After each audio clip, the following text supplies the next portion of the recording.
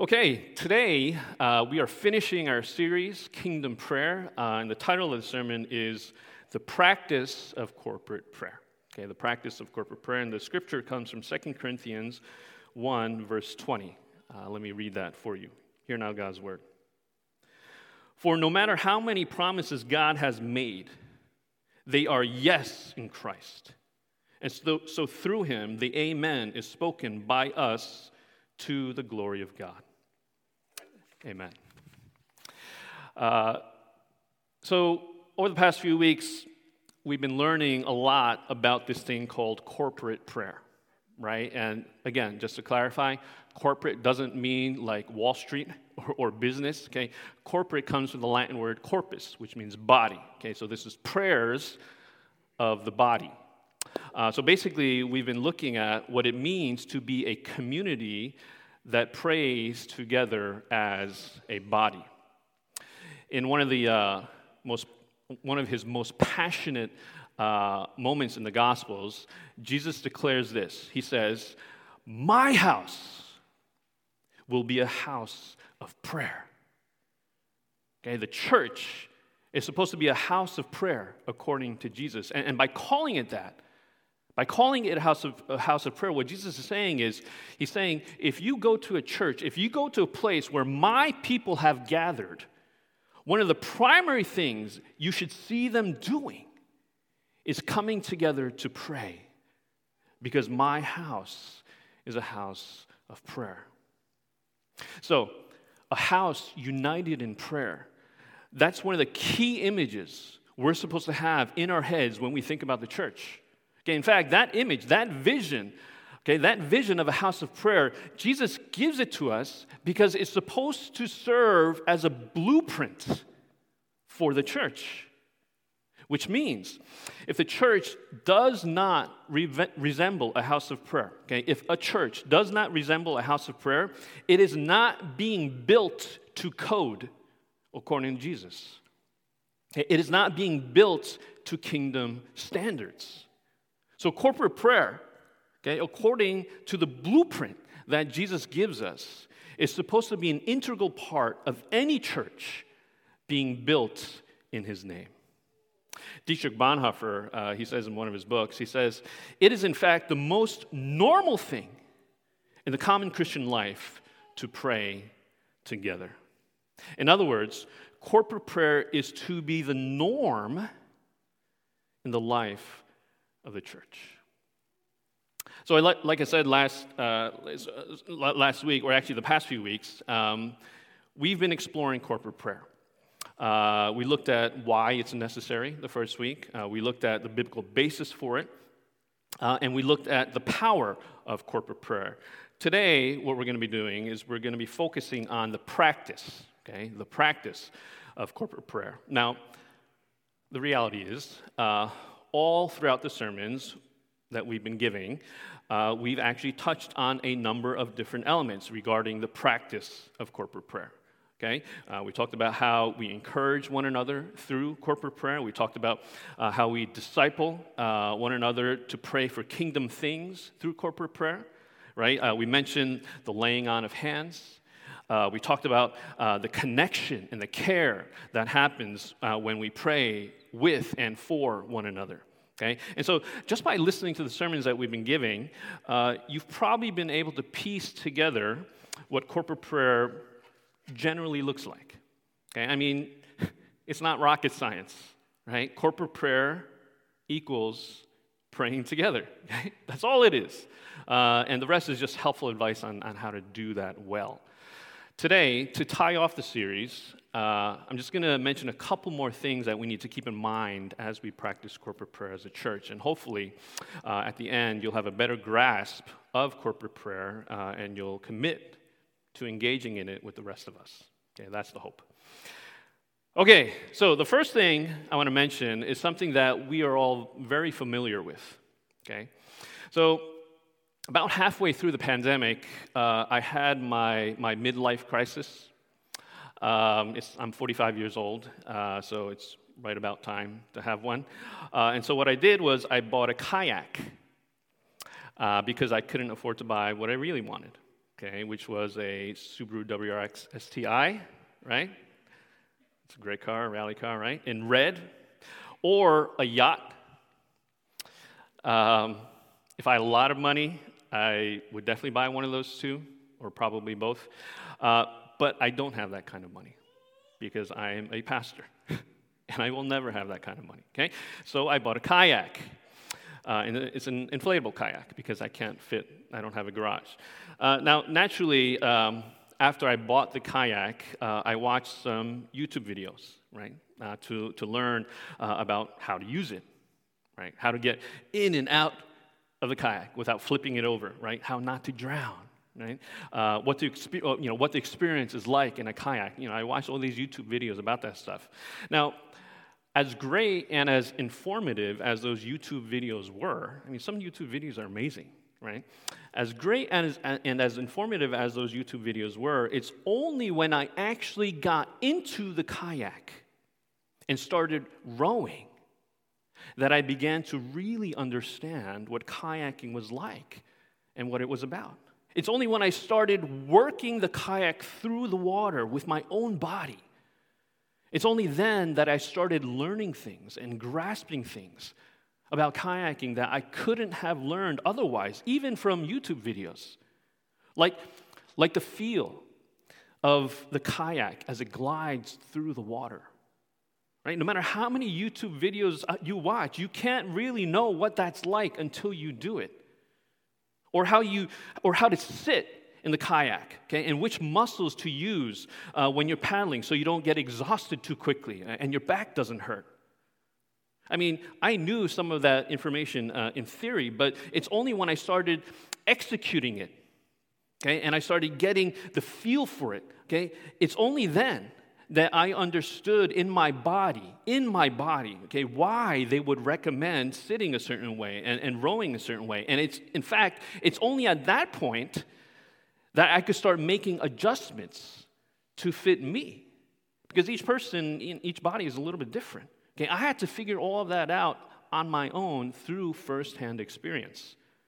And there's other things, like the resistance of the water that you're going to experience depending on the current and your momentum, right? The amount of force you need to put into different strokes to turn the kayak a certain amount, okay? And the fact that the wind, even a light breeze, has a dramatic impact on how hard it is to paddle and how quickly you slow down. I always thought, like, kayak is so small, wind has no effect. I thought you needed a sail to really have an effect by the wind.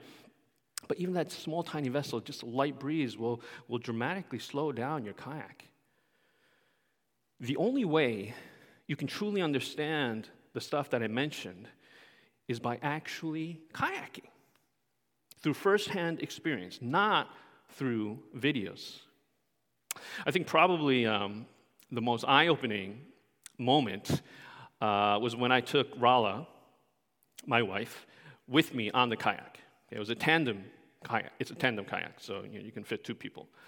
Not quite a yacht, but closer and not as expensive.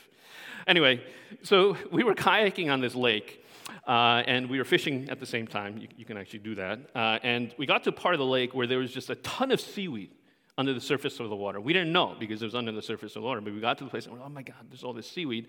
And so, because there was a lot of seaweed, our hooks just kept getting caught, which is terrible for fishing. So we decided, after a lot of frustration, we decided to go to another part of the lake, okay, which, by the way, is a really big lake, Lake Sebago in the Seven Lakes area, really big.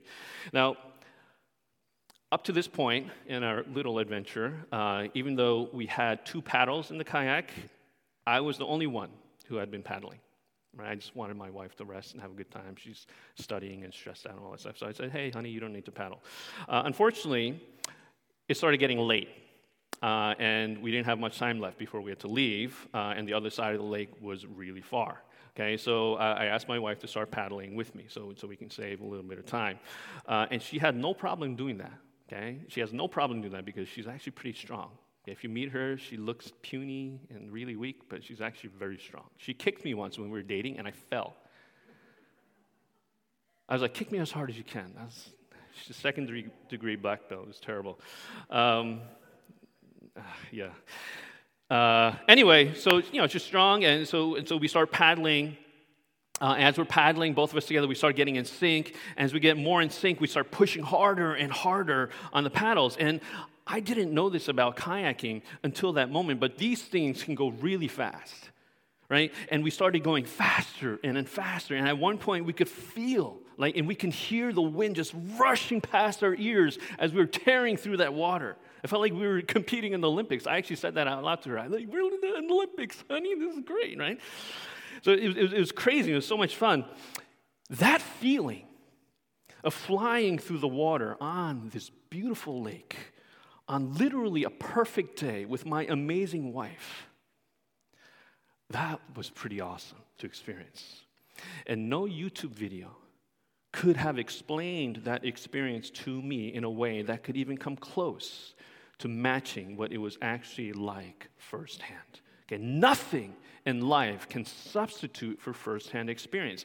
And the same is true for corporate prayer. These past few sermons, Pastor Bobe and I, we've tried to explain to you through our words why corporate prayer is so important and why it's so powerful. And we shared some powerful stories about it, okay? But unless you come out and actually do it, you're never going to understand truly what corporate prayer is, how it feels, its rhythms, what it does to you and to your heart and to your community. You can learn about corporate prayer through reading about it and through sermons, okay? But you're never going to know it through those things. Someone recently told me that Lucali's Pizza, I think that's how you say it, right? Lucali's Pizza, very, very famous in Brooklyn. One person recently told me, I think just a couple of weeks ago, that Lucali's Pizza in Brooklyn is hands down the best pizza around. Okay, he shared with me. It just tastes incredible. But here's the thing. No matter how much he describes what it tastes like to me, I will never actually know the taste of that pizza until I experience eating it for myself. Okay, and I will do that in the near future. I think as a pizza lover, it's a sin that I have not had that yet. So I'm going to repent and eat it. Okay, in Psalm 34, it says this, a very famous verse, taste and see that the Lord is good. Right? Psalm 34, taste and see that the Lord is good.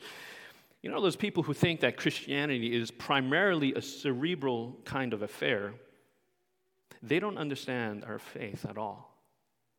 Psalm 34 uses experiential language, taste and see, because experiencing God is critical to our getting to know Him.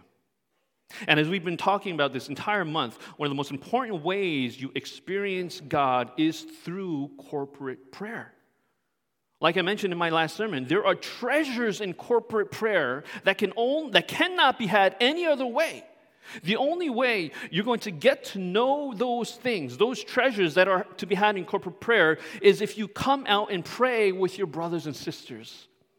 Just this past yesterday, we had a leaders meeting, and we were reflecting on 2021. 2021 was hard as a church, and just in general, right? And we're praying, we're sharing, and we're like, despite how hard it is, we know that God is always faithful, and we were looking for, God's faithfulness throughout the year. And we got to a point at the end of the meeting where we prayed for about 20 minutes, and we prayed giving thanks to God, together, collectively, giving thanks to God for what He provided for us in 2021. And let me tell you something, as we were praying, it was fire. But see, my describing it to you, you have no idea what it was like because you weren't there. Okay, you need to go out and experience it in order to really know what corporate prayer is like. Okay, just like kayak, when I'm by myself in a kayak, it's an experience. But when I'm with my wife in a kayak, I go faster. My rowing gets reinforced. The company there, in the kayak, so the experience is completely different. The same is true between single prayer by yourself and also corporate prayer. Okay, just like I talked about in my first sermon, right? We like to have individual conversations with people, but it's also, if you have a family especially, it's nice to have family conversations. You want both of them. You don't want just one of those experiences, right? Because both of them kind of fill out the experience of life. But here's the thing about corporate prayer, okay? And this is the thing with actually a lot of things in life. Doing corporate prayer once or doing it occasionally, that's really not going to get you anywhere with corporate prayer.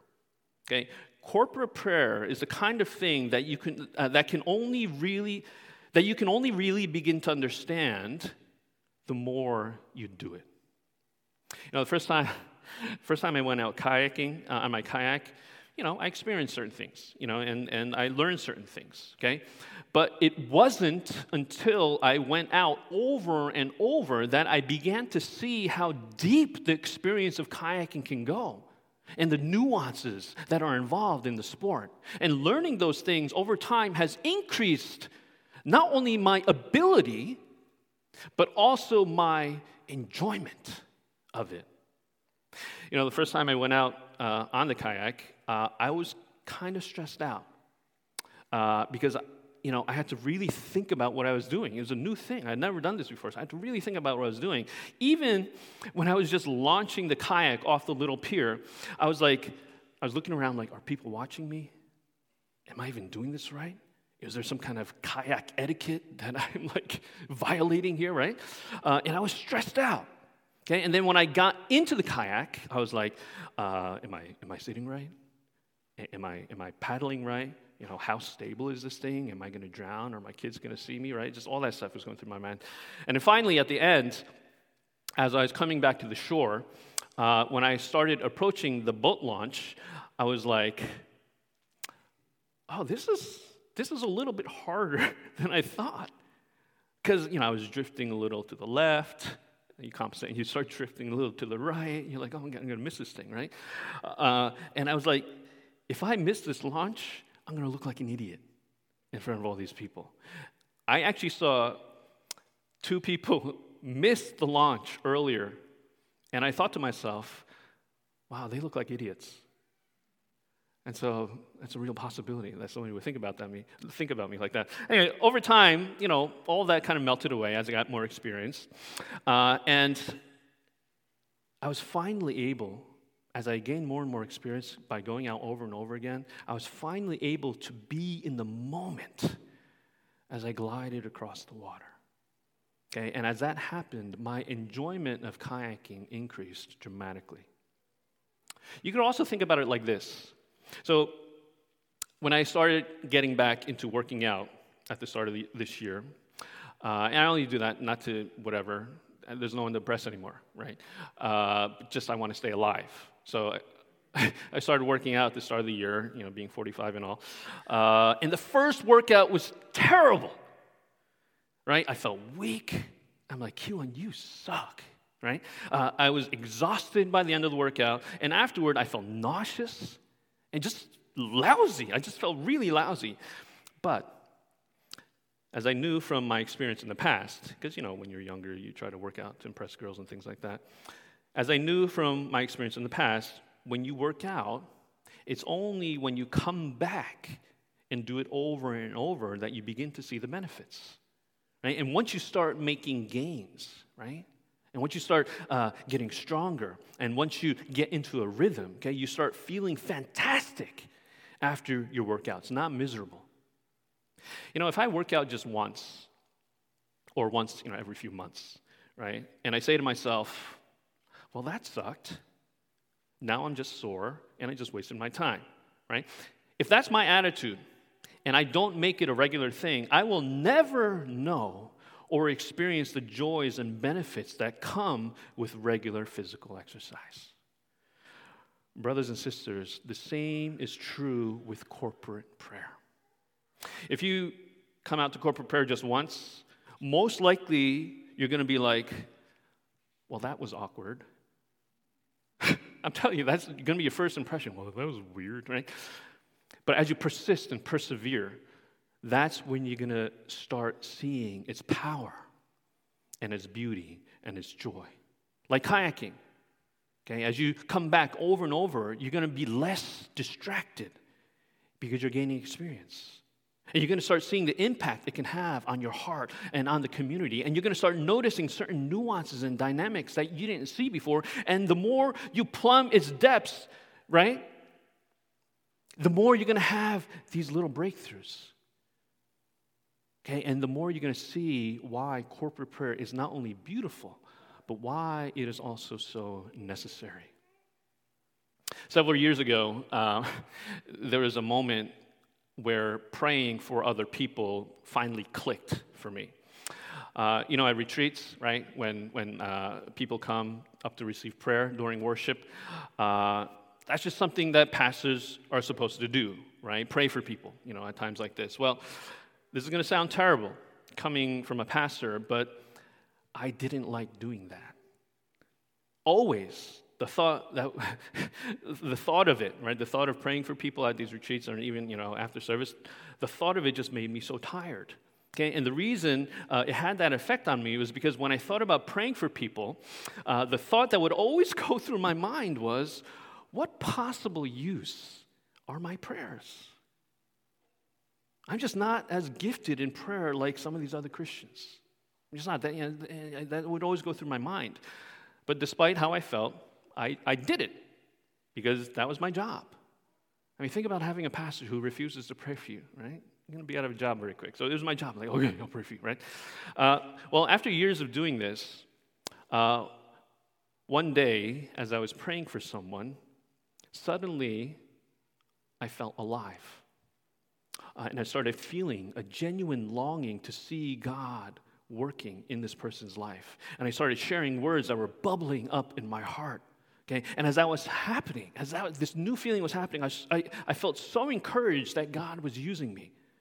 And when the person that I was praying for received those words and it really spoke to them, they were encouraged. And when all this happened, I was like, I love praying for other people. And ever since then, most of the time, because there are still times when I'm tired, right? But most of the time, praying for people is not a chore for me anymore. I look forward to it. I'm excited to do it. But see, it took time to get there. It took repetition. It took failures.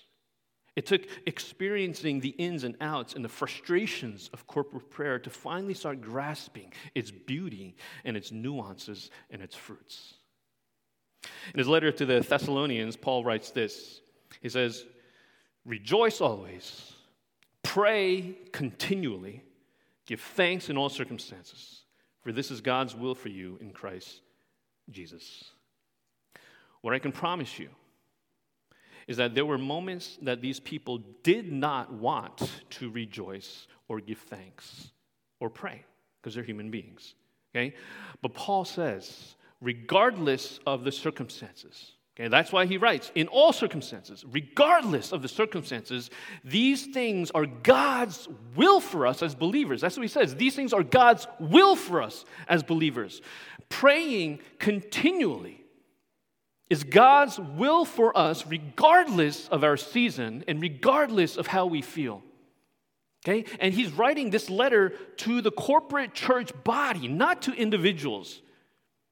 So praying continually as a church body is God's will for us.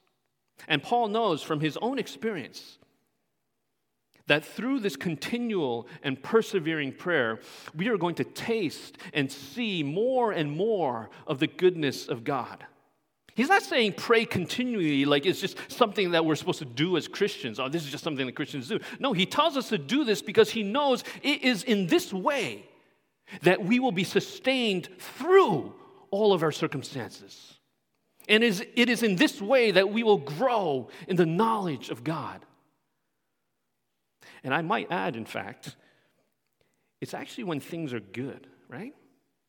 It's during good circumstances that we are in the most danger of complacency, that we are in the most danger of relying on our own power and not praying, which is actually the most dangerous place we can be. So all circumstances, good and bad, Paul is saying we must be praying together continually, all the time, everywhere, in small groups, over the phone, over Zoom, during worship, at meetings, on missions, with your friends. And as we do this, we will see and experience God through corporate prayer. And we will grow in it and begin to understand it more and its nuances. And we will find power and rest in it. In today's text, Paul says, "For no matter how many promises God has made, they are yes in Christ. And so through him, the amen, is spoken by us to the glory of God." When you look in the Old Testament, God makes all of these promises to the people. All of these promises to deliver humanity, right? To set things right, to give us a hope in the future, to reverse the curse of sin and so on, right? God gives all these promises in the Old Testament. What Paul is saying is that Jesus is God's yes to all those promises. All those promises come true in him. Now, if we take a moment to think about it, okay, if we take a moment actually to think about the things that we pray about as Christians, as people, right? If we take a moment to think about the things that we pray about, at the end of the day, almost all the things that we pray about are some variation of one of the promises of God, right? When we want healing, what is that? That's reversing the curse of sin, which God promises. When we ask for the end of suffering, that's the same thing. When we ask God for provision in our lives, that's God's promise to give us a hope in the future. In light of the fact that our prayers are in fact just rehashing of the promises of God, John Onwuchekwa writes this about prayer in his book. He says, "In a sense, then, prayer is saying, 'Are we there yet, God? Please bring about the things that you promised you would.'" We already have God's yes to all of his promises in Jesus. Okay, prayer alone and corporate prayer, okay? Prayer is simply asking him to make that yes unfold in our lives. In fact, corporate prayer, more often than individual prayer, takes on that characteristic. When the people of God come together to call out to him, almost always, right? We are calling on him to act redemptively in our midst, to follow through on his promises to us. Now, why am I bringing this up? What's the point? When you hear that all of God's promises are yes and amen in Christ, deep down inside, when you hear that, okay, if you're like me, you're probably like, what does that even mean? Right? How is that true? I mean, I see how Jesus is the fulfillment of the Old Testament promises, but how is that yes being realized in my life? Here's what I've discovered.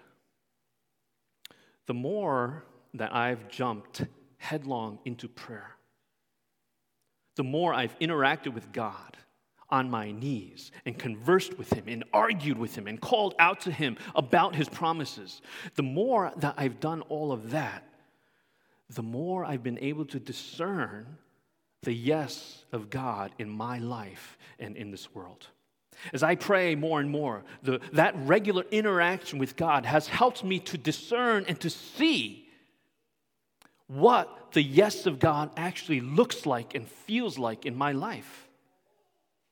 See, as you go deeper into prayer, what begins to happen is you begin to sense his presence. One of the brothers just testified that to me. As he started getting more and more prayer, you begin to sense his presence, okay? And you start seeing the Spirit acting on your heart and weaving and moving in your life.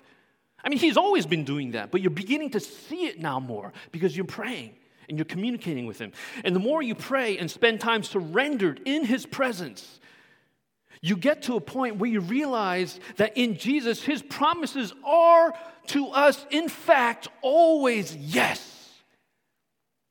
Okay? But yes, in the best possible way.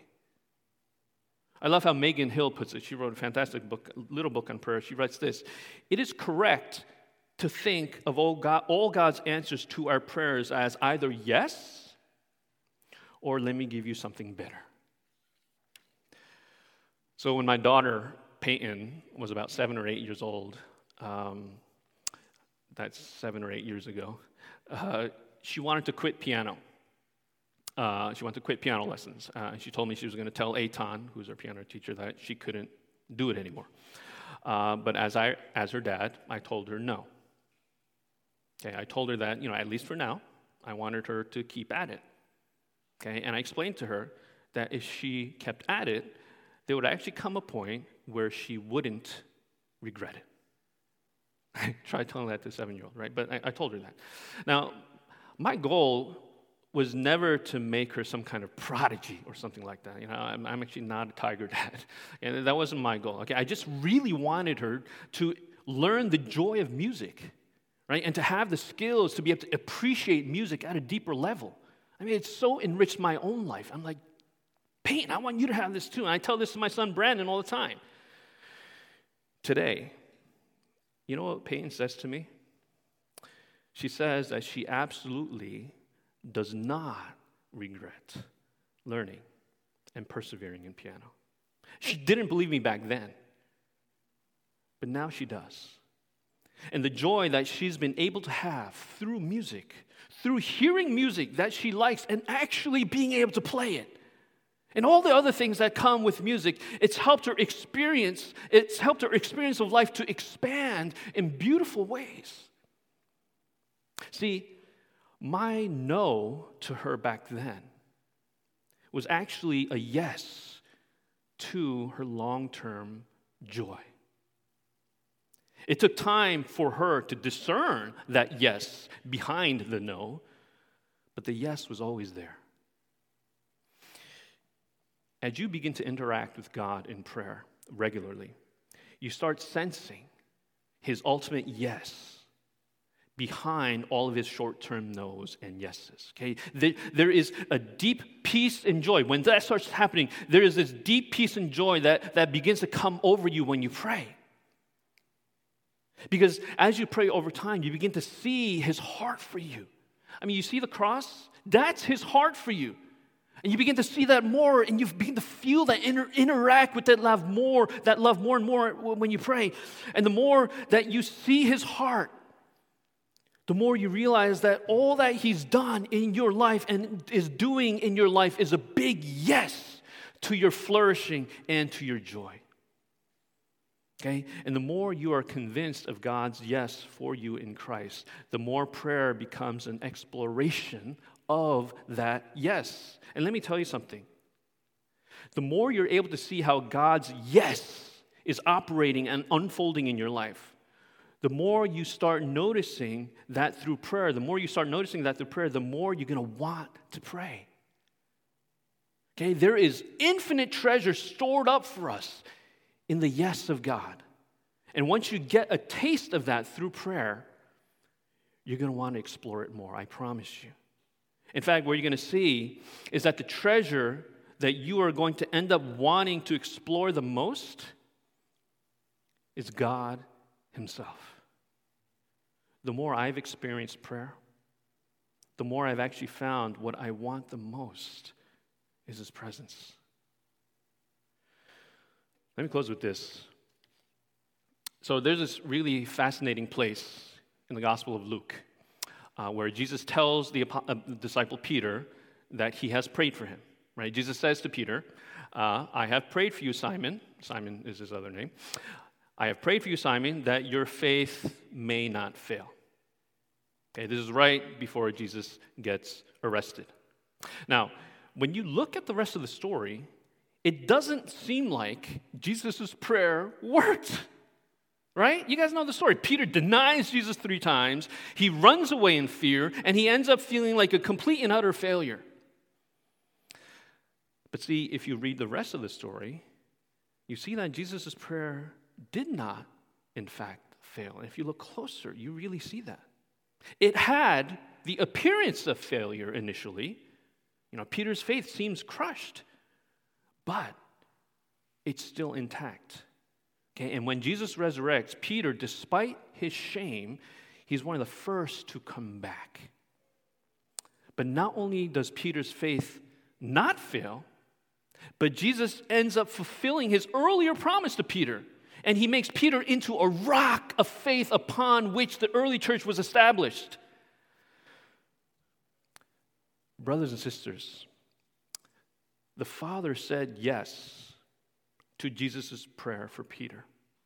But the way that yes unfolded was different than what we probably expected. When Jesus prays for something, right, we expect a swift and mighty answer to that prayer, right? We're like, if Jesus prayed for my faith, then my faith is going to be all right. I'm good. Now, in one sense, that's true. Your faith is going to be all right if Jesus prays for you. But actually, it's going to be better than all right.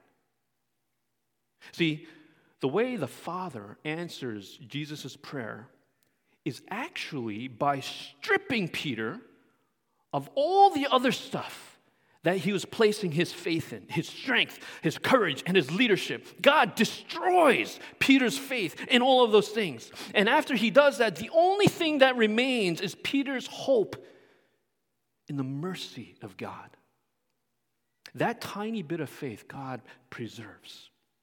But see, that tiny bit of faith is stronger than all the other things that Peter built his faith on, because that tiny bit of faith was the only thing that was anchored in God. God allows Peter to be stripped down to that level because God wants to build Peter's faith on the only sure foundation in the universe. The point I'm trying to make is, hear me carefully. The point I'm trying to make is, God's yes is always better than the yes we're looking for. So when we pray as a church and things don't unfold as we think they should be unfolding, that's not a failure on God's part. It's our failure of understanding and perception. And rather than be discouraged, we need to persevere in faith, knowing that His yes is actually unfolding in ways better than we could have hoped.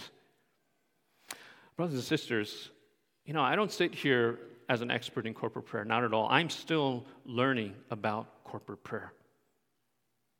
And I want to learn it with you.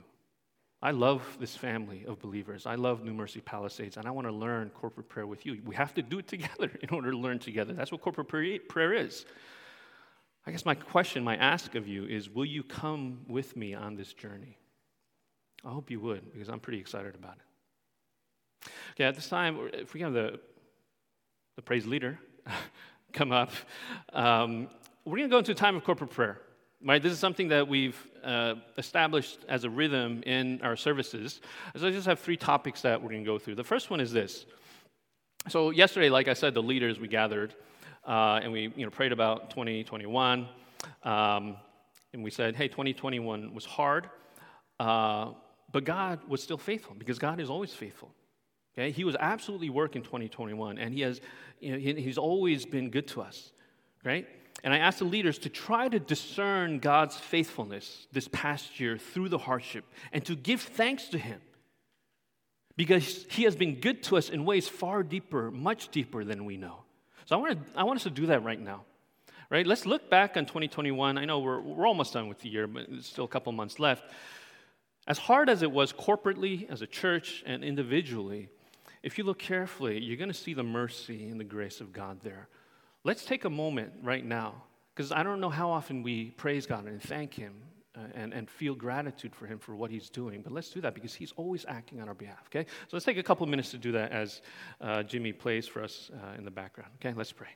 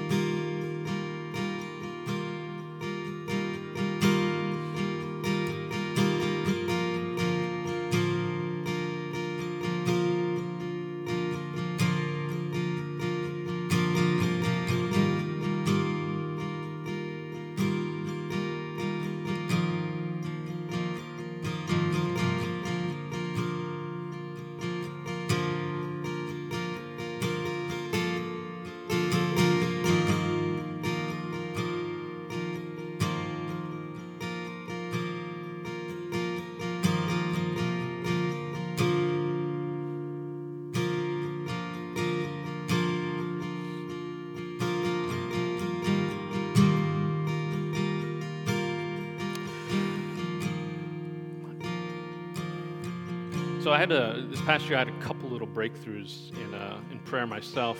I used to be like, I'll pray a certain amount of time, and then when the time is over, I'm like, okay, good, I'm done. But nowadays, I get to the end of my time, and I'm like, okay, God, I need 10 more minutes. And then after that, I'm like, I still need a little bit more time. And I don't say this as a boast, but just the fact that when you start tasting the presence of God, you want more of that. And can we pray right now that would happen to every single person in our church, every person that walks through our church, and for our church in general, that we would become a house of prayer. And when we're in that house, that we would feel so much of that joy and presence of God that we would want to do it more and come back more and lift up these prayers to the glory of God. During praise, there's this one line, something about let incense rise day and night. And you're like, what is that weird stuff? That's actually a quote from the book of Revelation. Incense in the book of Revelation are commingled with the prayers of the saints, and they go up to God. These prayers that we lift, they go up to God, and they cause Him to move in history. Can we be a house that contributes to that bowl of incense that goes up to God and causes Him to move? Can we do that? So let's pray. Let's ask that we would experience His presence as a house of prayer, and that we would be a people that pray. Okay, let's pray.